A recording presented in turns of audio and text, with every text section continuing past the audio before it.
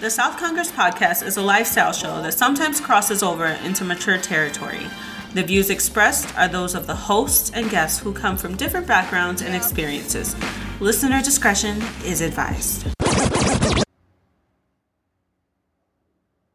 Hey, Cam, I have you on with Rhea Ripley. Perfect. Thank you so much. Rhea, I really appreciate your time. Thank you. No worries, mate. How you doing? I'm doing all right. So, first, I don't know if you remember me. We had a fun conversation WrestleMania weekend. It was media day. You were coming up the escalator. You weren't doing media, but somebody behind you said, "Hey, I need about 50 autographs. You can sign them for me." And you turned around and laughed. And we had a good joke about you not being so nice to people in the airport. You remember that by any chance? Yeah, I do. Okay, perfect. All right. I guess my first question then would be, it's been a year for you. You know, you've done a lot in the last year. How has that changed for you as far as notoriety and being stopped in public and airports and stuff like that? Has that been better, worse, or about the same for you? It's definitely got a lot more crazy and hectic, for sure. I feel like in this past year, the real value has definitely skyrocketed, and it's become more of a name that people hear about on different platforms. It's wild because I not only get like wrestling fans coming up to me and even at the airport them wanting me to sign stuff and all that stuff, but I get people at the gym that randomly come up to me and they know nothing about wrestling, but they're like, "Oh my God, you're the girl from TikTok." For sure. So it's just like random things like that just really skyrocketed in this past year. It's definitely made it a little bit harder to walk around town and not get noticed. Okay, so let me tell you this, and that's really interesting because, I mean, of course, you've experienced it, but a lot of us who have followed you specifically because of wrestling have really seen that happen in real time. I put out a book at the end of the year, and it was, I called it The Very Best Wrestlers of 2023. And you were one of the names in it. And here was my first sentence. And I want you to know, sometimes I talk in hyperbole, so I want to make sure I don't pre-offend you before I say this. I want you to hear this. I said, Rhea the chemist, from powder puff to powerhouse, Rhea Ripley succeeded where so many others have tried and failed, achieving a complete reinvention in style, physique, and attitude. She's the leader of the most decorated faction in wrestling's largest company, regularly driving the narratives of WWE's flagship program. She's respected by the men, feared by the women, and adored by the fans. She creates the movement. She is a movement, and there's a crop of talent coming up that she's here to test. I took a paragraph to kind of talk about your year, but I think what I really want to kind of ask is, I look at first your transition from, I don't want to say traditional act, but maybe a more familiar act too. Hey, I'm going to lift more. I'm going to get more tattoos. I'm going to dress more in black. Was that something conscious that you wanted to do? Was that something suggested? How did that come about for you? First of all, I love that paragraph. That sounds absolutely amazing. Thank you for wording it like that. Absolutely. But yeah, I mean, I guess the transition and the evolution of Rhea Ripley, it's sort of just me growing up and finding things out about myself and not really caring what people thought of me anymore. Mm-hmm. Like the Rhea Ripley that you saw when I first started in the first Mae Young Classic, I was 20 years old. I was just a baby. I moved over here from Australia, the other side of the world, and I was all alone. And at that time, I feel the women's division was so different.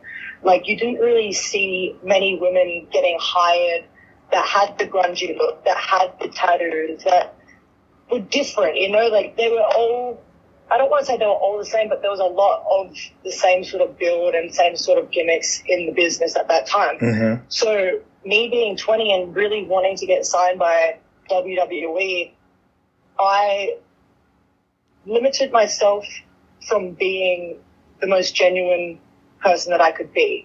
I wanted to fit that cookie cutter mold and show them that I belong here. But while doing that, I lost who I was as a person, because I've always been the person that you see today, but it's slowly come out the more confident that I've got in this business and as a human being as well.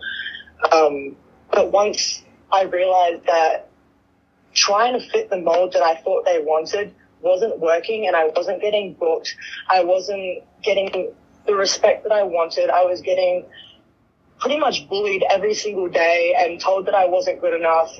I was on the chopping block. I nearly got fired a few times. I don't know if they wanted me to know that, but I did know that.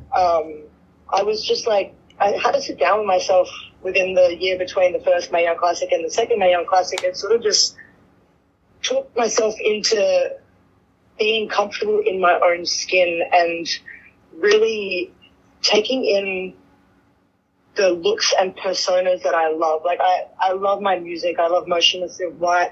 I grew up listening to, like, Black Veil Brides, Of Mice and Men, Suicide Silence, like all them sort of bands. And the way that they dressed and the way that they acted, they didn't care about what anyone thought. And I really aspired to be like that. Like, I love the studded jackets. I love the painted jackets. I love the black makeup, the black hair. Like, I've always loved that grungy look, and that's been me deep down. I've just been hiding it for so long, because I was trying to be the girl next door, the beachy sort of vibes, but it wasn't me. But after I had a little discussion with myself, I stopped caring that they wanted from me, because at the end of the day, if I'm going to die on a sword, I'm going to die on the sword that I put down and be my genuine self. If I don't make it that way, then it wasn't meant to be. But I'm not going to sit here and fake it until I make it. I'm not going to try and do that, because at the end of the day, it makes life a lot harder, because you are faking it. Things aren't genuine. Things aren't natural. They don't just come out naturally. Where the more confident I've got within each year, and now being a part of the Judgment Day, it's taken me up so many different levels of being confident, because I'm out there with the boys all the time, and now you see me a lot by myself, because I've got to that point where I am comfortable in my own skin. I am comfortable with the character per se that I am, because it is me. So everything that I do is genuine these days, and that's the evolution of Rhea, pretty much. So Rhea, you and I have different musical tastes, but let me ask you this. Are you familiar with the Dungeon family at all? That sound familiar at all? Dungeon family? Yeah.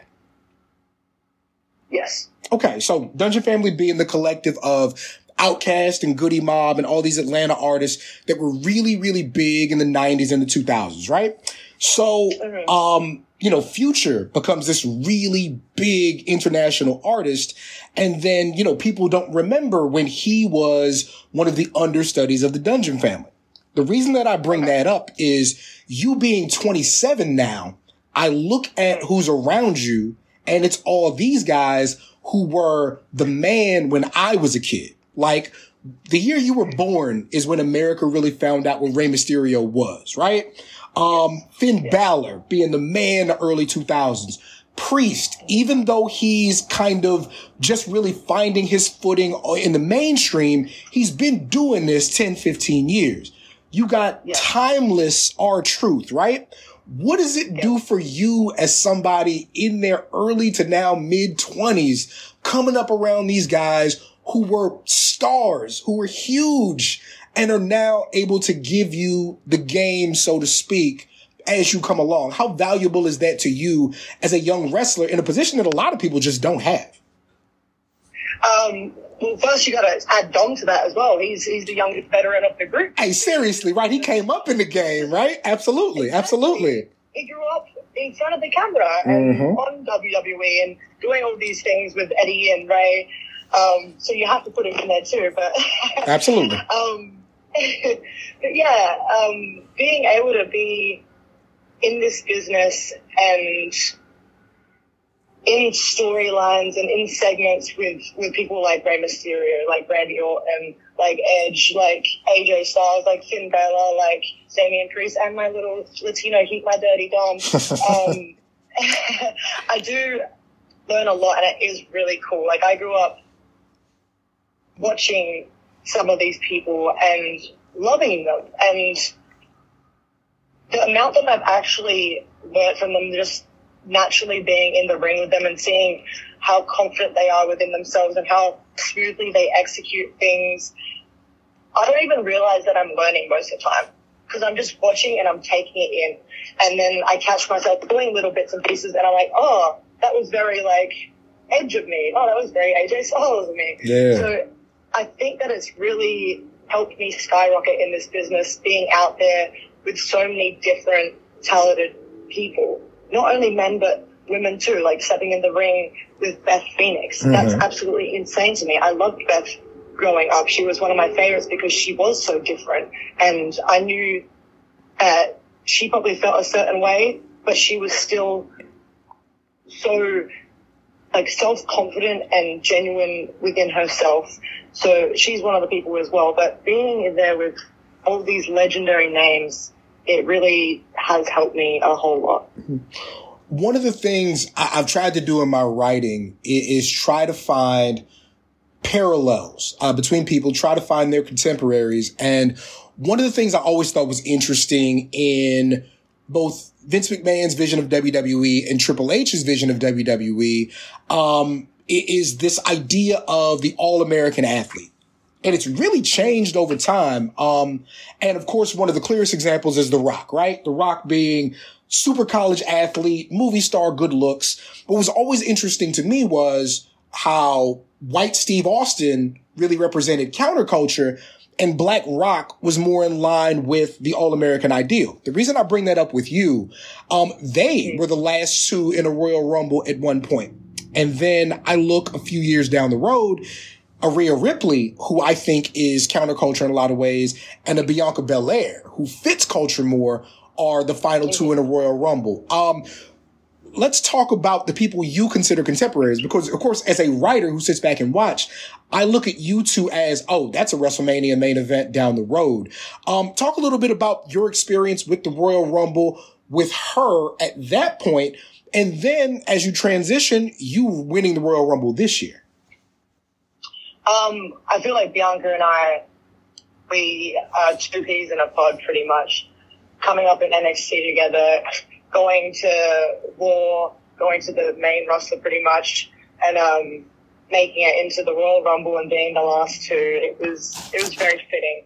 I feel like Bianca's my person that will always be there, and we will be the new faces of the women division coming up. Mm-hmm. We've pretty much already taken over now, but once, you know, the Charlottes leave, the Beckys leave, the Bays leave, it's left to us.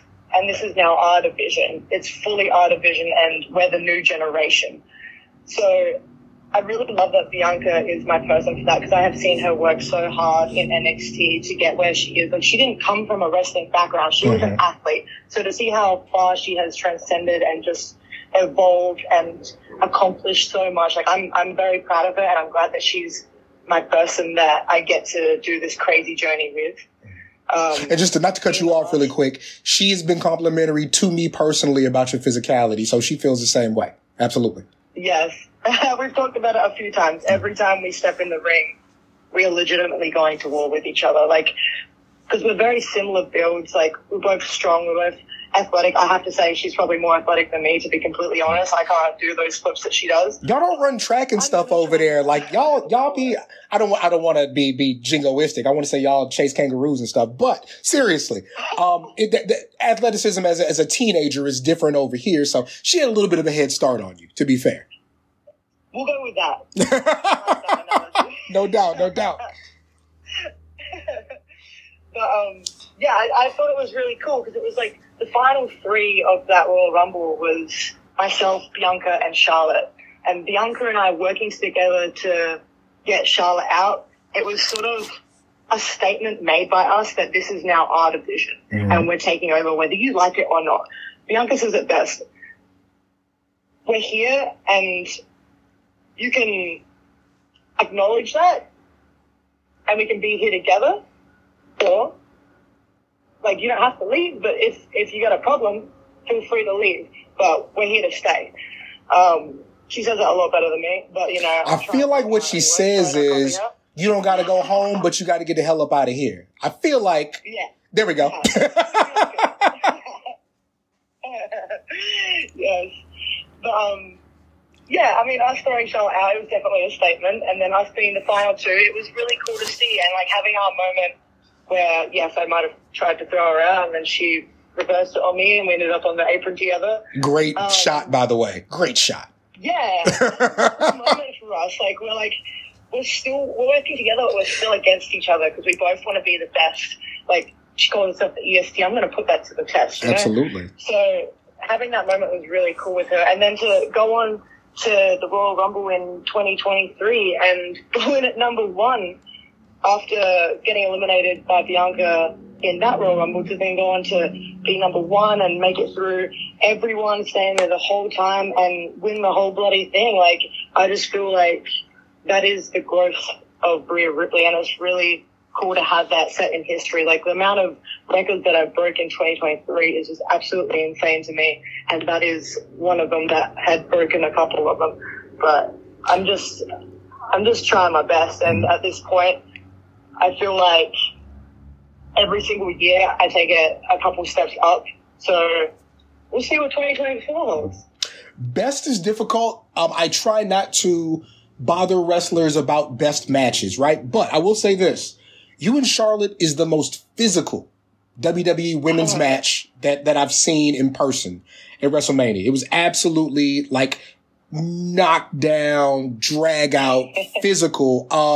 Was that the idea going into it? Did it evolve into that? And I mean, just like with Bianca, is there a special pride that you take in, you know, a Charlotte, a Bianca, a Nia Jax, a Shayna Baszler, in these real physical, visceral athletes? Is there something special that you take into that? And just your ideas about that match with Charlotte, how you felt going in, how you felt coming out? Yeah, I got a few people on the roster that we like to go hard when we're in the ring, and everyone knows it about me that I love to get hit and I love a bit of blood. So when I step in the ring with like Charlotte, Bianca, Nia, Shayna, Raquel, we're always going in there and we're going to go hard no matter what. So to have that WrestleMania match with Charlotte, we didn't really have a game plan going into it. We just know that we bring out the best in each other and the roughest side of each other, because we're in there to prove a point. And I think also from like winning the Royal Rumble, but not having the proper build up into WrestleMania, we really had a point to prove that we deserved to have that match and we deserved for it to be highlighted and main evented. I understand why we didn't, but we wanted to prove a point that we could have within this match. So we went out there and we just, I don't know, there's something about our chemistry, and it was just there from the start. From WrestleMania 36, the first time that we had ever touched in a singles match, it was just there instantly.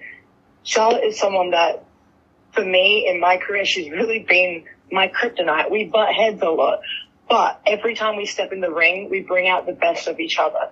So she's someone that I love stepping in the ring with. I know that I'm going to be paying for it for the next week, but I know that it's going to be enjoyable for everyone, and we're going to come out of it feeling so proud and accomplished within ourselves as well. But yeah. What I both enjoyed and disliked about that match specifically, Vegeta's my favorite Dragon Ball character. So I was like, look at Rhea. She's out here in the Vegeta outfit. And I was like, oh, I know what happens to Vegeta every time except like 2 episodes. Uh-oh.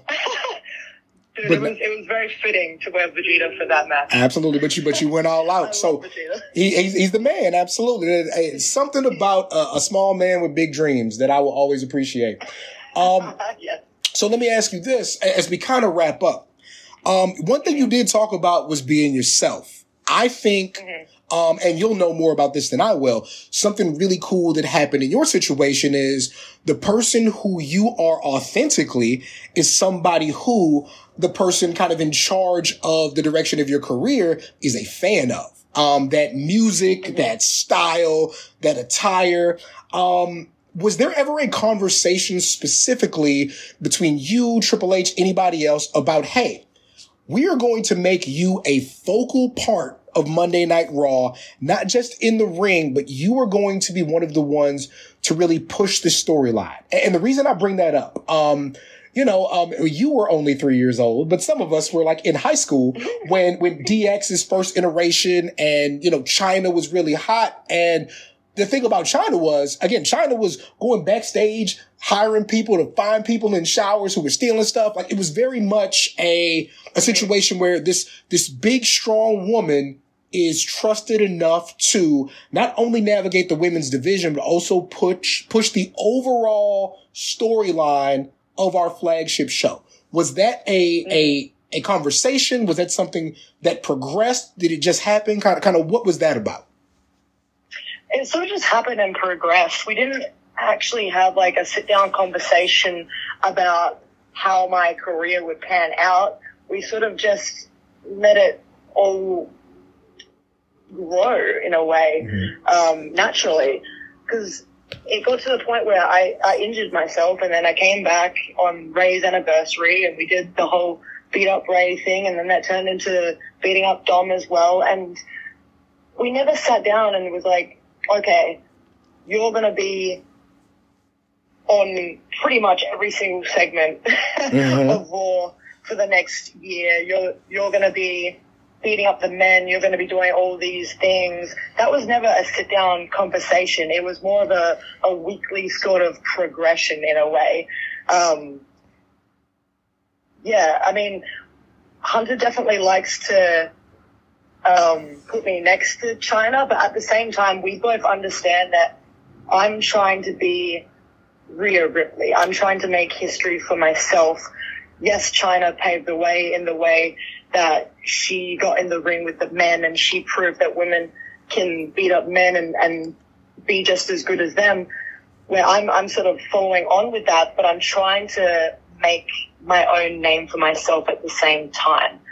But it has been a lot of fun slowly getting trusted more and growing into the Rhea Ripley that you've seen today. Like, each week, I feel from when I came back from being injured, I've had a little bit more of a responsibility each and every week. So it's like progressively grown, but I don't know if it was fully meant that way. Like, yes, I've sat down and I've talked to Hunter, and he's said to me that he's like obviously proud and he sees big things, but he's never specifically told me what they are. Yeah.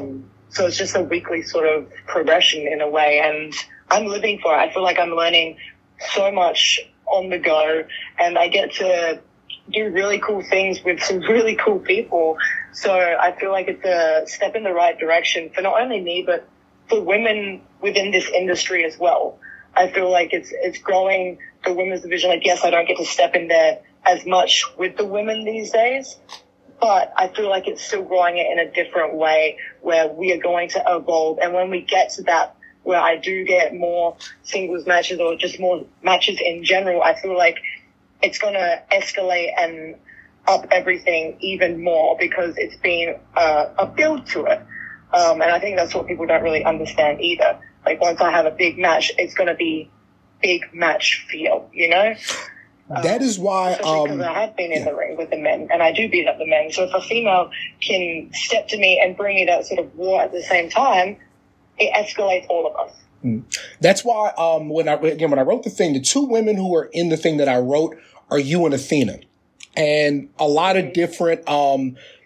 wrestler of the year, female wrestler of the year, a lot of different conversations were like, well, Athena's had all these great matches. How can Rhea be in the conversation? And my biggest point was sometimes it's about driving the narrative.